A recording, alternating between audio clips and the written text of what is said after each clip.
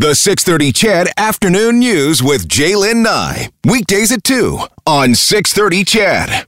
Well, good afternoon. It is Thursday on the 6:30 Chad Afternoon News. We start things off as we usually do on a Thursday afternoon with my pal Gord Steinke. Hey, good afternoon. I actually called you Gordon there. Yeah, you Sorry. Did. You sound like my mom. I was going to say I sound just like your mom. I've done something wrong. Yeah, it was always the first and the middle name. Right. With my parents. Yeah, depended on the level of badness. Yeah, the trouble that you were in. Yeah, I mean, Gordon Raymond Steinke, get your butt down here. How's your week been? It's been busy. Yeah. It's been really good. We've had I had a great interview on yesterday. We had I know you were interested in the D-Day anniversary. We had the bugler. Trumpeter, I guess they called him, was Colin Williams, Bombardier Colin Williams from the Royal Canadian Artillery Band. And what a fascinating, he's back and I think he's like 28 years old. Wow. So what an experience. He's there doing the last post and the vets are all in front of him at Juno Beach. And he just said wonderful stories. He said, was that his first time there? Yeah. Yeah. And I said, well, how do you prep for a performance like that? I mean, it's crazy. He says, well, you just got to keep your chops up. But he says, seeing those 31 vets in front of him, he said that really took away the jitters. Oh, really? So, and then he did a bunch of other ceremonies and he came back and, it was great. Very good. And you know that trumpet that he had, he brought it right in. I got to hold it. That thing was worth, he said, $5,000. Oh, my gosh. But my bass guitar is only $2,500. I thought, that's incredible. That band, too, is absolutely phenomenal. The Royal Canadian Artillery Band. It's based out at Edmonton Garrison, 3rd Div, and they travel the world right now. They played at Buckingham Palace the last couple of years. They've just done some phenomenal stuff over the past number of years. But yeah, and they have a great Christmas concert. Oh yeah, right. They were telling me about that. That I MC every year, which is tons of fun. One of the things that we wanted to talk about today, because we've been talking about it kind of across all of the course platforms today through radio and certainly on global television tonight as well, is public drinking. Alberta Matters Public Drinking. And we've kind of taken this on during the election. Yeah, they're changing the rules and regulations here. That's why we should mention we've got our entire global crew here, Creative Services. Phil and Loris and Stefan are here, and they're shooting us in the radio station. Yes. Isn't it weird? It's like TV on radio, only you can't see it. But we're promoting a new segment. It's called Alberta Matters. Yes. First one runs tonight. It's funny you bring up. That's our first topic is tonight. Vinesh Pratap is out doing some interviews on that very topic, public drinking. And this is going to just dig deep into issues that matter to all Albertans. Yeah. And it's going to be a bi-monthly special. So tonight that kicks it off, and funny you should mention that. It's public drinking. It is public drinking. Big issue, isn't it? And it is, because it was the Edmonton Youth Council who brought it up, who brought it to City Council last month, saying, hey, we want to think about this. Maybe it'll help normalize drinking a little bit. Maybe it will, just kind of loosen some things up at the public parks, all that sort of thing. And for right now, City Council has said, no, we're going to pump the brakes. We'll see what the province is going to do first. We don't want to be doing all sorts of work and then doubling up on what the province is doing. But because didn't Calgary say that they were going to go ahead with it? Calgary is kind of doing some pilot projects and stuff like that down there. But we're kind of holding back. We're still holding back. Now, having said that, Premier Kenny, of course, before the May long weekend, you remember that video of him and with 5 local beers, and I wanted to see him shotgun one. You probably would. But cameras were rolling. But they had loosened up the rules at the public park or at the provincial parks. Because here's the thing: think about this. A number of the parks out there, you could not go and have drinks around the campfire. It's a long weekend, and you're out there at the campfire, and you're not driving anywhere. You're just sitting there having a good time with family and friends, and you're not allowed to have a beer. I know it's kind of odd because I worked in the States for a little while and totally different atmosphere down there. Public parks, if you go out July 4th, for example, they're selling beer in the parks for $1 for 12 ounces or whatever, and I never saw any drunken people in that area, but maybe it's I know that's a fear that's going to happen, but I think people are pretty responsible and and here's the thing. I think your bad apples, but overall. And I think those who actually kind of want to go have a picnic at Harlock with a bottle of wine and some cheese and crackers or whatever it is, they're probably doing it already and they just haven't been caught. Right. I'm not sure that we're going to see a huge rush on people grabbing a bottle and heading down to the parks and tearing it up. Yeah, because because the people who are abusing that and are doing it anyway, illegally. Yeah. So, it just kind of loosens it up. But especially for the campers, it just all makes sense. I just, I've had this conversation a couple of times today about it, and I'd love to know what you think, Chadville. Let us know at 630, and you can give us a call if you want at 496-0063. I'd love to know if it's loose now. Like, would you go to Harlech? Would you go to one of the parks and, maybe have a glass of champagne or a bottle of wine or whatever it is? And I know there's some concern as well over drinking and driving, but again, It's not one of those things. And of course, that's got to be on everybody's radar. That's top of the heap. Yeah. But I look at some of the other cultures around the world, maybe Europe. Where you could sit and have a glass of wine or a bottle of wine, your picnic basket, sitting in front of the Eiffel Tower and just enjoying things and not getting, crazy. Getting plastered. No, and you don't have to do that. And I wonder, though, when you look at the culture, like in some of the European countries compared to Canada when it comes to alcohol. Yeah. Well, even in who's doing it right or who's doing it wrong? Well, I think they're doing it better than we are. I think as soon as you start to restrict stuff and put laws and labels and put people into little pigeonholes and say you can do this and you can't do that, people want to some people want to rebel and do it anyway. I was in Berlin with Dad, and I never saw one intoxicated person, and they had with your sausages. They were there selling a beer in the food carts. Nice. And guys were coming out and dressed in suits and ties because they're working at the local bank and coming out. And same with England. It was the same in London. People go and enjoy one pint or, and then go back to work. I mean, I'd want to have a nap. About two, but I'll 2 beers and I need a nap. I'll save that till I get home. But that's part of that's part of their culture, and hats off to them. And I don't see if everything is done in moderation, what's the problem? I think that Albertans for the most part don't like being told what to do. And I see it on the text line all the time. There's a lot of folks out there who's like, don't tell me what to do. I don't want another rule. I don't want this. I think, I think sometimes are Canadians a little prudish when it comes to drinking? I think we're just more polite. I think we just don't want to complain about it. But we're being told what to do. Well, we better follow the line. We better not question this. I think maybe, Kenny's onto something. Yeah, I think he is definitely onto something. Curious, Gord, when you were growing up, when it came to alcohol in your house, were you allowed to, would your parents give you a little sip of something here and there? Every now and then they'd give us a little sip, or you could have half a beer. There was always the uncles. So we'd go to Kippabiska Lake up by Tisdale, and if I was there, maybe I was 15 or 16, and Uncle Herb would give you, here, have a beer, one beer, and you just feel, you wouldn't want to abuse it because you felt kind of special about it. So it was kind of cool that the uncle would be passing you, one Pilsner. That was it. And so you'd nurse it all afternoon and feel pretty grown up. I remember being a kid. I remember being a kid, and maybe at Christmas time or a special occasion, and my parents would bring home a bottle of Spumante Bambino or Baby Duck. You guys remember that? Baby Duck. That's right up there with Matus. Yeah, exactly. It's headache in a bottle is what it is. And we would be allowed to have a little sip of it, not a whole glass, but we would get a little glass. Charlie never hurt anybody. Right. Or that awful creme de menthe liqueur. Over a little bit of ice cream at Christmas time. The alcohol in my family. It wasn't taboo. It was not taboo, and it wasn't, don't you ever do that. You can't do that. It was just, and I want to say, is normalized. It just never was a thing. I was like, I can see my parents do it. I really, really want to do that. And it's been interesting to watch my brother and his wife raise their kids, because are they doing that? Yeah, same thing is if my nephew Gavin, who's like 14, he's like, Dad, can I have a sip of your beer? And he's like, yeah, and he'll taste. He's like, yuck, and he just goes on with life. It's just not a keep away thing. Exactly. I got into trouble. I think I would have been about 17, and Dad had all the whiskey bottles and the vodka, up up in a cupboard where you keep the coats when you came in the front door. That was with the liquor cabinet.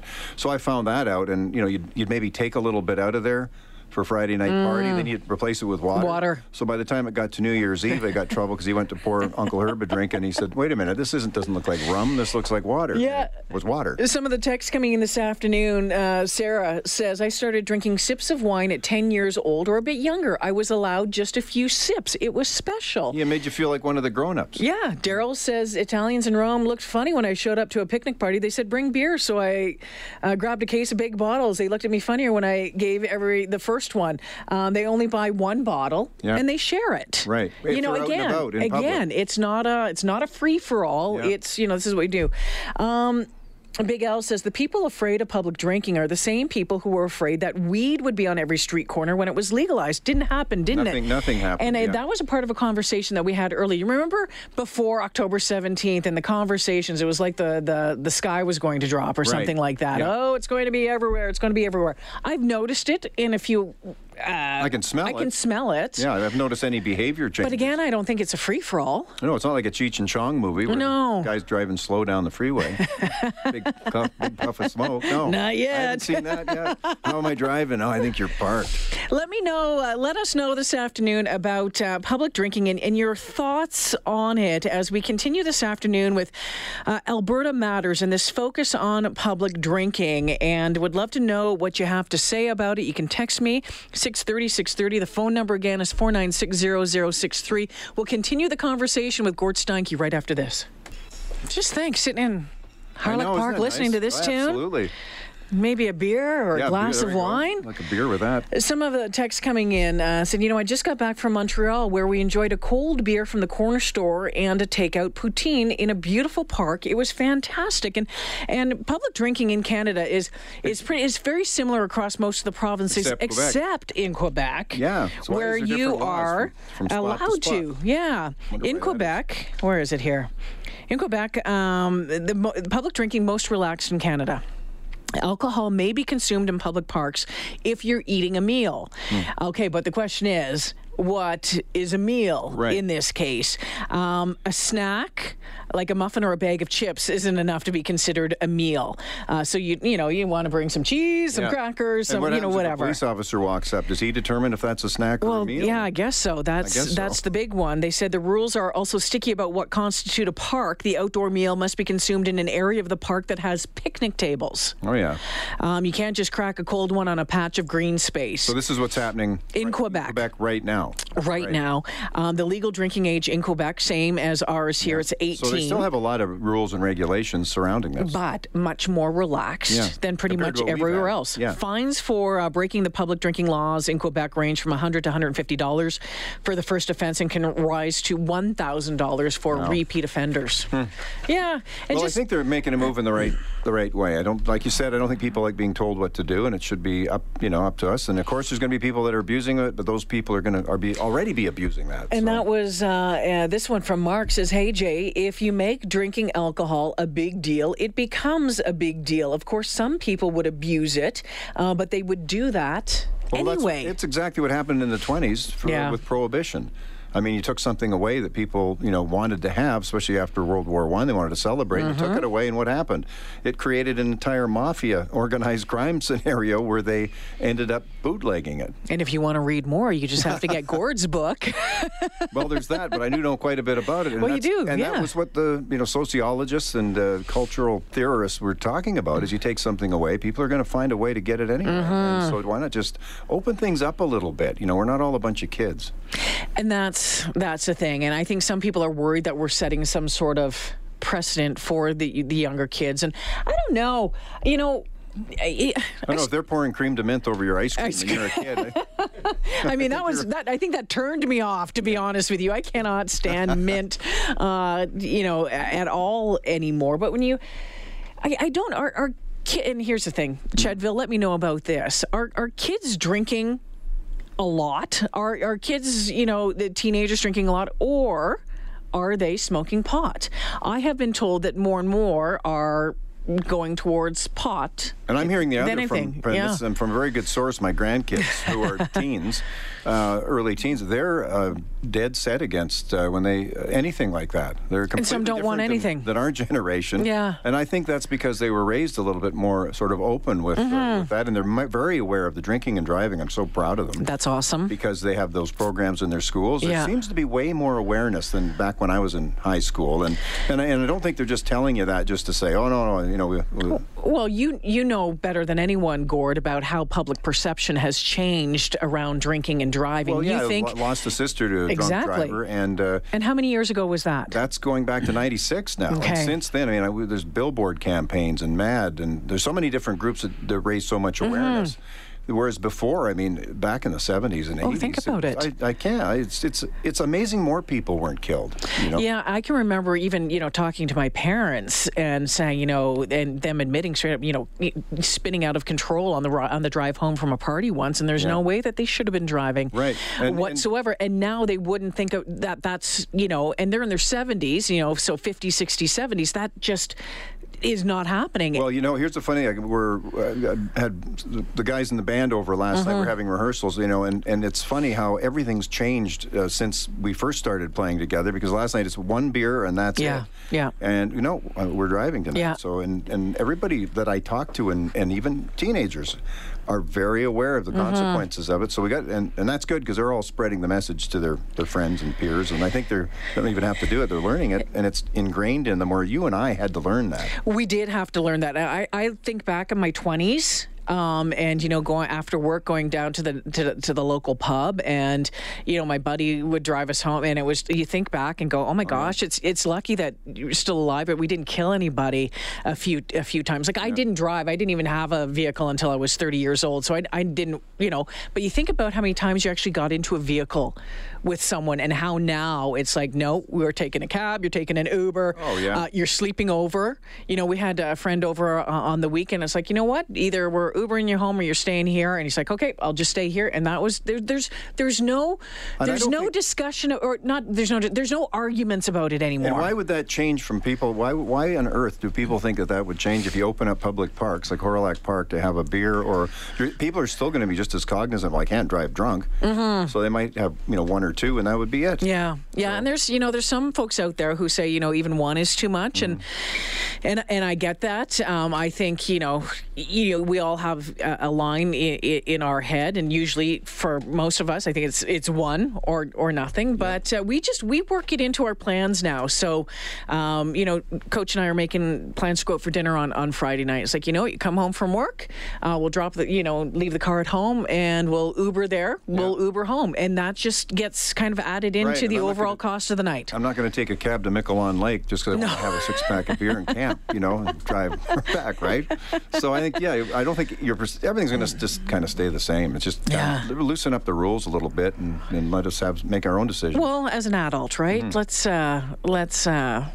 wrap our head around that a little bit. So anyway, this discussion is going to be woven through this afternoon. Again, the show ends early today. We'll be off the air at 5 o'clock today, making way for a countdown to kickoff, because the Edmonton Eskimos in Winnipeg this afternoon. The Blue Bombers. Yeah, we've got this coming up, our new Alberta Matters feature. So if you want to see what we found out from the legislature, what Vanessa is getting, and talking to, pub owners and people and all that about this issue too. We'll have that on our first installment of Alberta Matters coming up at 6 o'clock tonight. Yeah, I'm looking forward to this, because I like being able to dig into a topic a little bit more. And so, this is going to become a bit of a feature across Chorus over the next little bit.